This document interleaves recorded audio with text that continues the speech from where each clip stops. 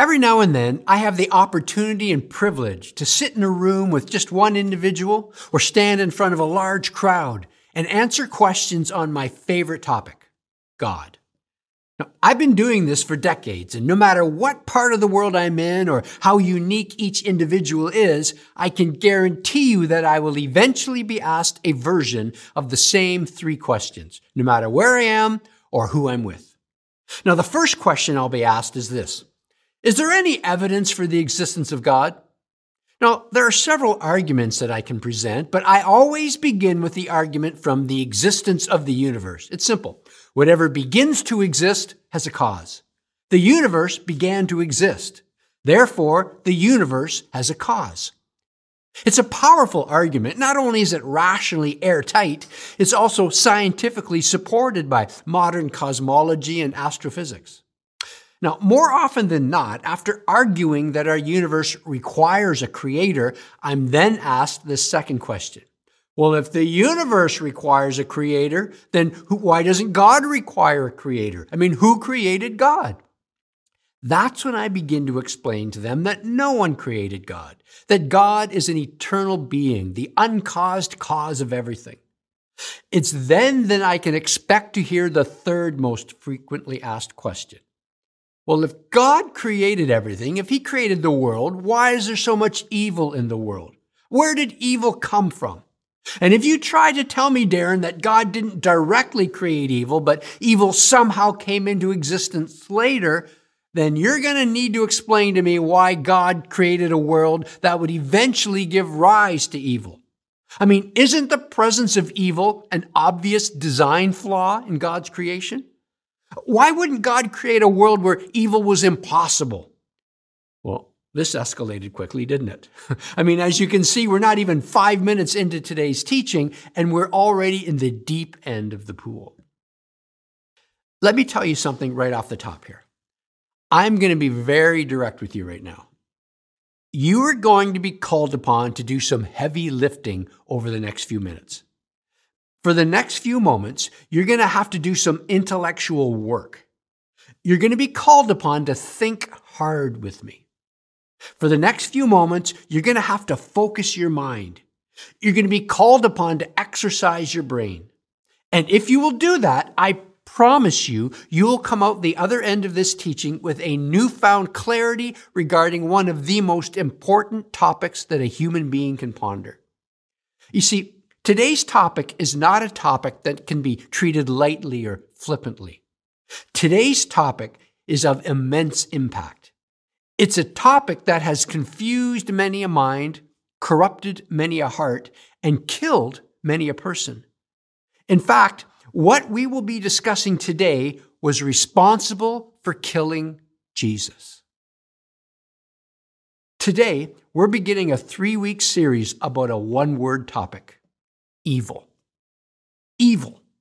It's just one word, but this one word speaks volumes. This one word triggers our emotions and torments our minds. This one word has haunted hearts, ravaged relationships, and perverted people since the beginning of human history.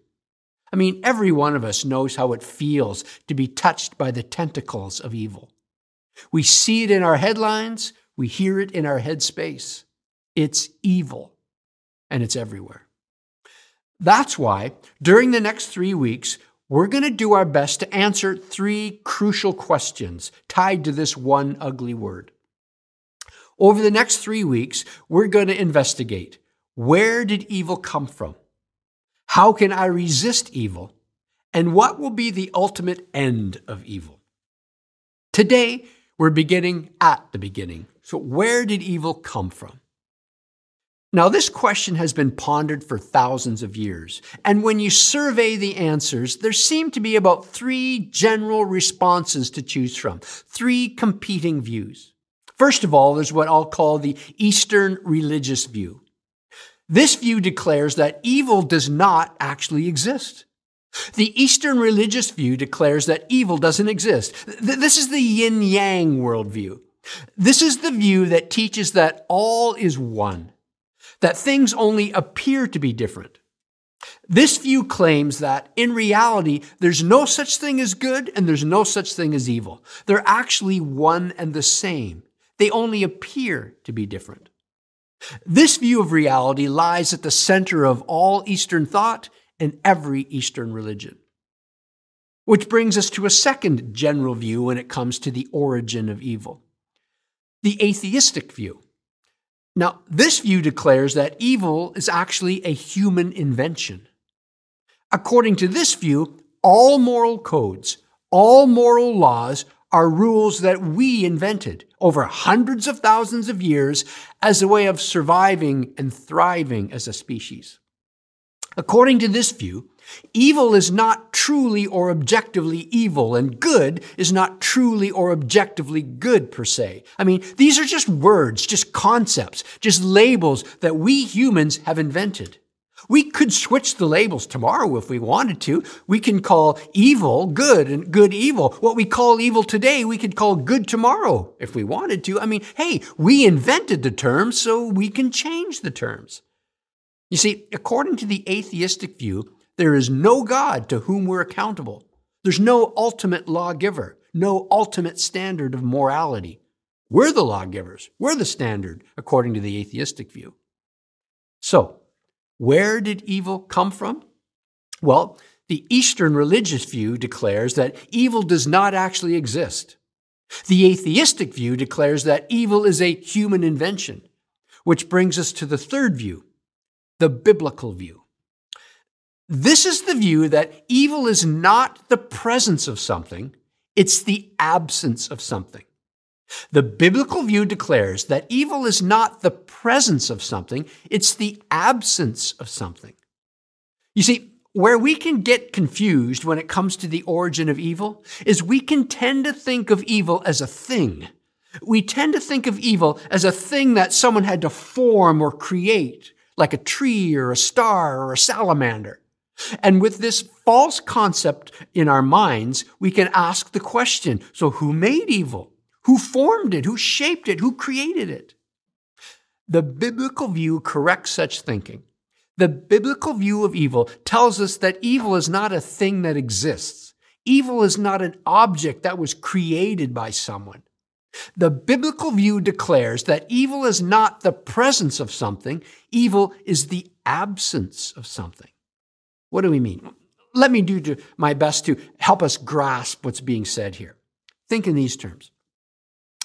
We've all experienced what it feels like to be in a very dark room, or maybe be totally blindfolded. We're all familiar with what it feels like to experience darkness. Well, let me ask you something. What exactly is darkness? I mean, is there something out there in the world that's called darkness? Meaning, is there an actual object, a created thing out there called darkness? No, there's not. Darkness is not the presence of something. Darkness is the absence of something. Darkness is the absence of light. The same thing is true when it comes to the experience of being cold. There's not a thing, an object out there called cold. Just like darkness, cold is not the presence of something. Cold is the absence of something. Cold is the absence of heat. When you're cut off from the presence of heat, you experience cold. Darkness is the absence of light. Cold is the absence of heat. Well, evil is the absence of good. And good is the nature of God. I'll say that again. Evil is the absence of good. And good is the nature of God. Well, how are you doing so far? Is your brain hurting a bit? Is it tired? Do you need a bit of a breather? Listen, if you're still with me, I commend you for your effort. Now, I acknowledge that this is not an easy subject, but the most rewarding destinations that we reach come after the most challenging journeys that we take. And you and I have just reached an important stage in today's journey. See, we've come to recognize that evil is not an object that God created. We've come to recognize that evil is not the presence of something. Evil is the absence of something. Just like darkness is the absence of light, just like cold is the absence of heat, evil is the absence of good, and good is the very nature of God. You see, God is the greatest conceivable being. If you can think of a being greater than God, then that being is God. God's the greatest conceivable being, and that means God's nature is absolute perfection. And part of God's nature is his goodness, his moral goodness, meaning God's moral purity. God's nature is absolutely morally pure. Now, that being said, you and I were designed to live in a world filled with God's goodness. We were created to walk in step with God's goodness. The author of Genesis, the first book in the Bible, wrote this: when God had completed his creation, the author said, God saw all that he had made, and it was very good. Everything was conforming to the nature of God. Everything was reflecting the goodness of God. And then it happened. The first two humans made a decision. The first two humans made a choice. They decided to reject the good. They chose to withdraw from the good. And in doing so, they created the conditions necessary to experience what we now know as evil. They departed from the presence of good, and the absence of good is evil.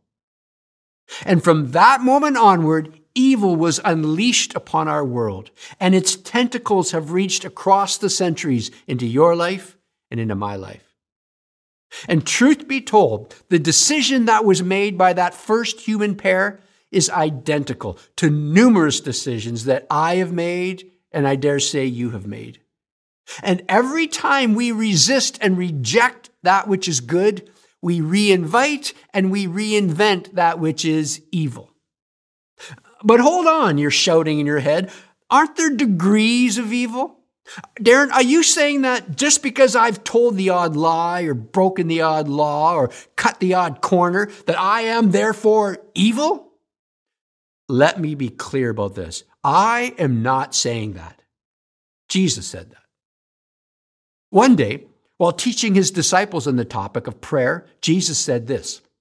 He said, so I say to you, ask and it will be given to you. Seek and you'll find. Knock and the door will be open to you. For everyone who asks receives. The one who seeks finds. And to the one who knocks, the door will be opened. So far, so good, right? I mean, pretty encouraging stuff from the lips of Jesus. We'll keep reading what Jesus had to say next. He said, so which of you fathers, if your son asks for a fish, will give him a snake instead? Or if he asks for an egg, will give him a scorpion? Well, if you then, though you are evil, if you know how to give good gifts to your children, how much more will your Father in heaven give the Holy Spirit to those who ask him? So, yes, there are degrees of evil, but it's all still evil. See, like there are degrees of lies. Hey, I told you 99% of the truth. Oh, so you lied to me. Well, only 1%. 99% of what I told you was the truth. Yeah, but you told me a lie. 99% of the truth is a lie. See, the word in the Bible, particularly the New Testament for sin, is the word hamartia. It literally means to miss the mark. So picture a target. You and I were created to hit a bullseye on that target. Anything outside of a bullseye, anything outside a direct hit to the center is a miss. It could be very close to the center, but it's still a miss. It could be hitting the wall and not even hitting the target. That's, yes, even farther away from the center, even more of a miss. But it is a miss nonetheless. It could be close to the target. It could be far away from the target. But if it's not directly on target, it is off target. It has fallen short of the target. And that's the Greek word for sin. It means literally to miss the mark. If I don't hit a perfect bullseye, I have sinned. It is evil. Things may be more evil than others, but anything not directly tied to the goodness and perfection of God is sin. It is evil. And that's the human condition. The Bible declares, and I'm quoting the Bible now, all have sinned, all have missed the mark, all have fallen short of the glory, the perfection of God. No one is righteous. No one is good enough. Not one. And that's why Jesus came. He came not to condemn us, but to save us, to rescue us, to cleanse us, to forgive us, to restore us, to set us free from the power of sin. Have you made this decision, by the way, to accept the gift of forgiveness and eternal life that Jesus offers to you? If you haven't, in just a couple moments at the end of today's teaching, I'm going to give you the opportunity to pray with me and to do that very thing. Okay, so where did evil come from? Well, it's not as mysterious as we pretend it to be. Evil is the absence of good. Evil comes from our rejection of God. Well, not so fast, someone out there is saying. God doesn't get off the hook this easily.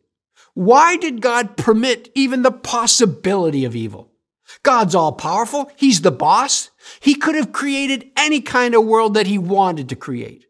So why didn't God create a world where it was impossible to reject the good? Why didn't he create a world where evil could never even be chosen? That's a fair question. And the quality of your experience of life for all eternity lies at the heart of the answer to that question. Why didn't God create a world where it was impossible to reject the good, a world where evil could never be chosen? John, one of Jesus' closest companions, wrote a letter that described a key aspect of the very nature of God. Writing to other followers of Jesus, John said, God is love. Now, the ancient Greek word that John chose for love was a very special word. He could have chosen the word eros, the word for romantic love, but he didn't. He could have chosen the word storge, the word for family affection, but he didn't. He could have chosen the word philia, the word for friendly affection, but he didn't. Under the inspiration of the Holy Spirit, the word that John chose was the word agape. God's nature is agape, meaning the purest love imaginable. God said, do you want to know what I'm like at my core? I am agape. My very nature is to love with the purest love imaginable, the highest level of love. Well, that's God's reality. Now let's look at your reality. You were created in God's image. You were created to reflect and interact with God. The author of Genesis declared, and I quote him, God created mankind in his own image. In the image of God, he created them, male and female, he created them. So, when you put these two truths together, God's agape nature and you being made in his image, you discover that you were created to experience and express the purest love imaginable. John went on to write, dear friends, let's love one another. Let's agape one another. For agape comes from God. And everyone who loves has been born of God and knows God. Whoever doesn't love doesn't know God because God is love. He is agape. So in other words, John's writing, God is agape love, the purest love imaginable. You were made in God's image. That means you were made to reflect and interact with God's agape love. You were created to experience and express the purest love imaginable. Now, we're trying to answer an important question.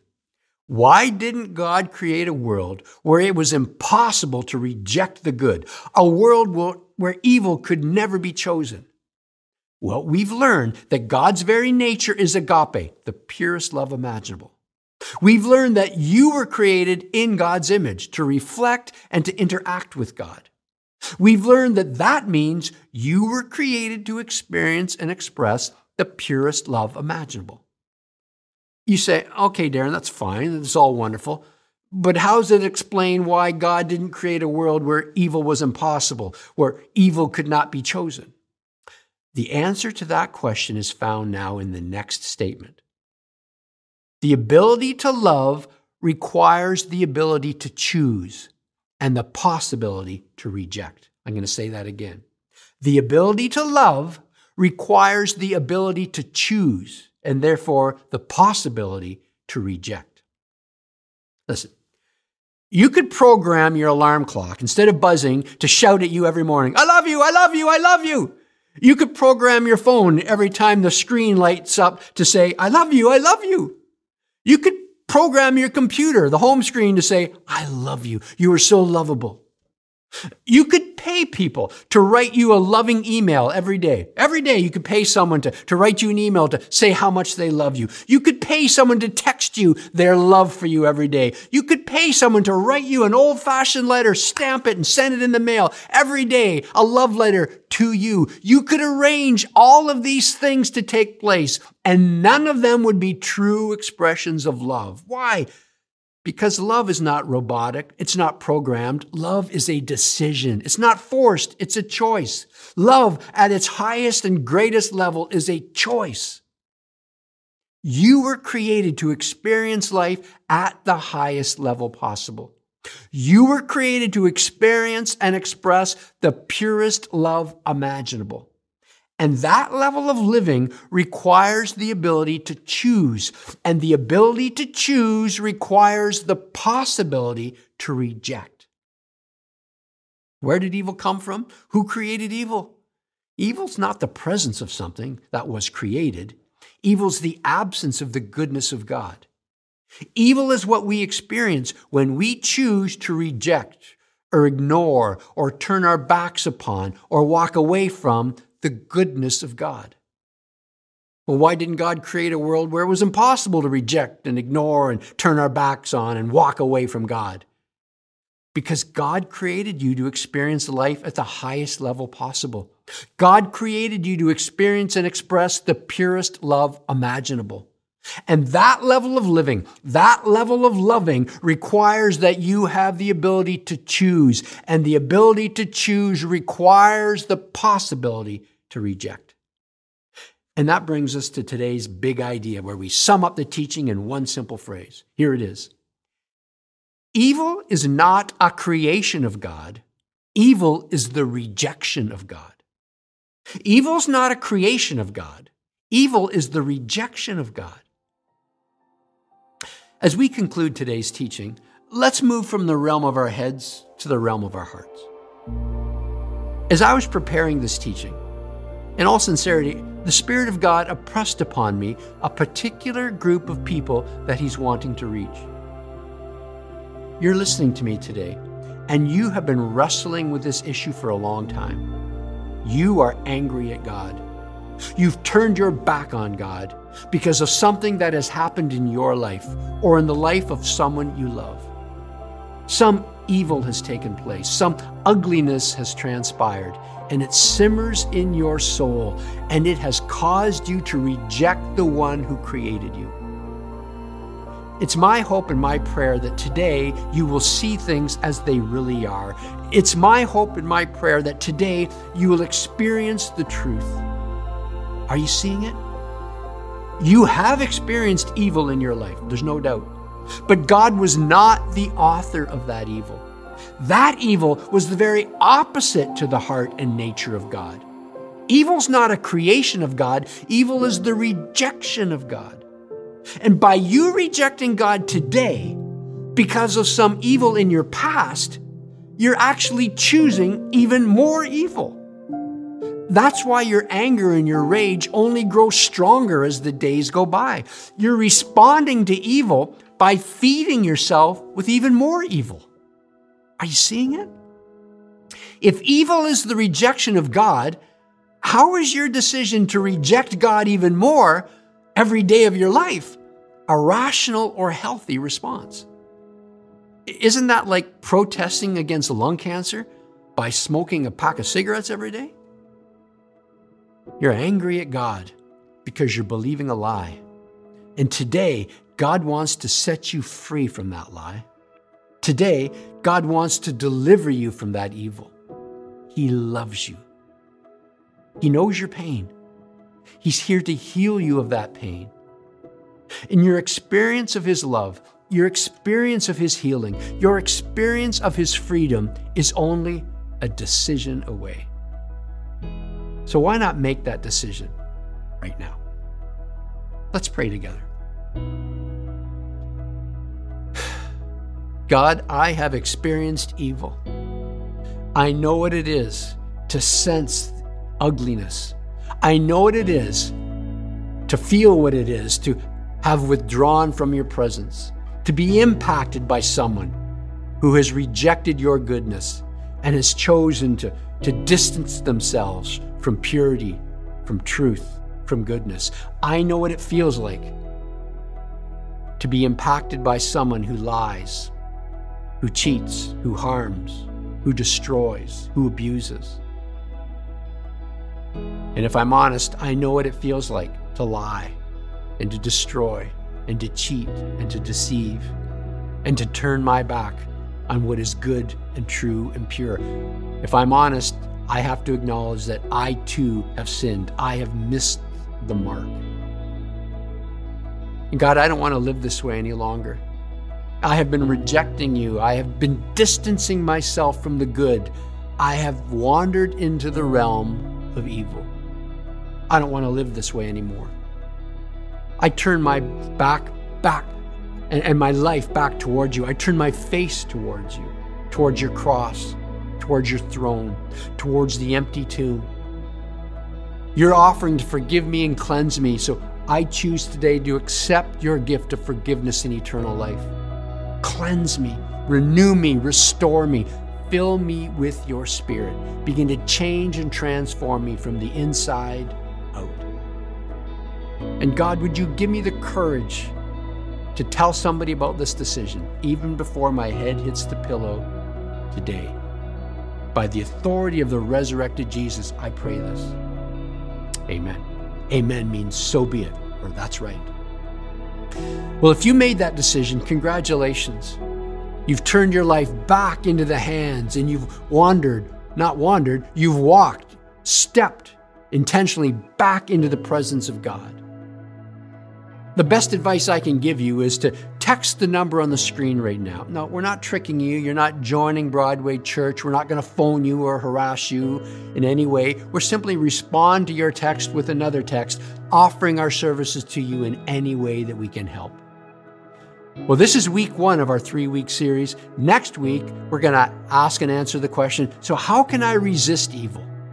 If evil is all around me, and truth be told, even often within me, how can I resist evil in my life? We're going to learn the answer to that question next week as we continue in our series entitled Evil.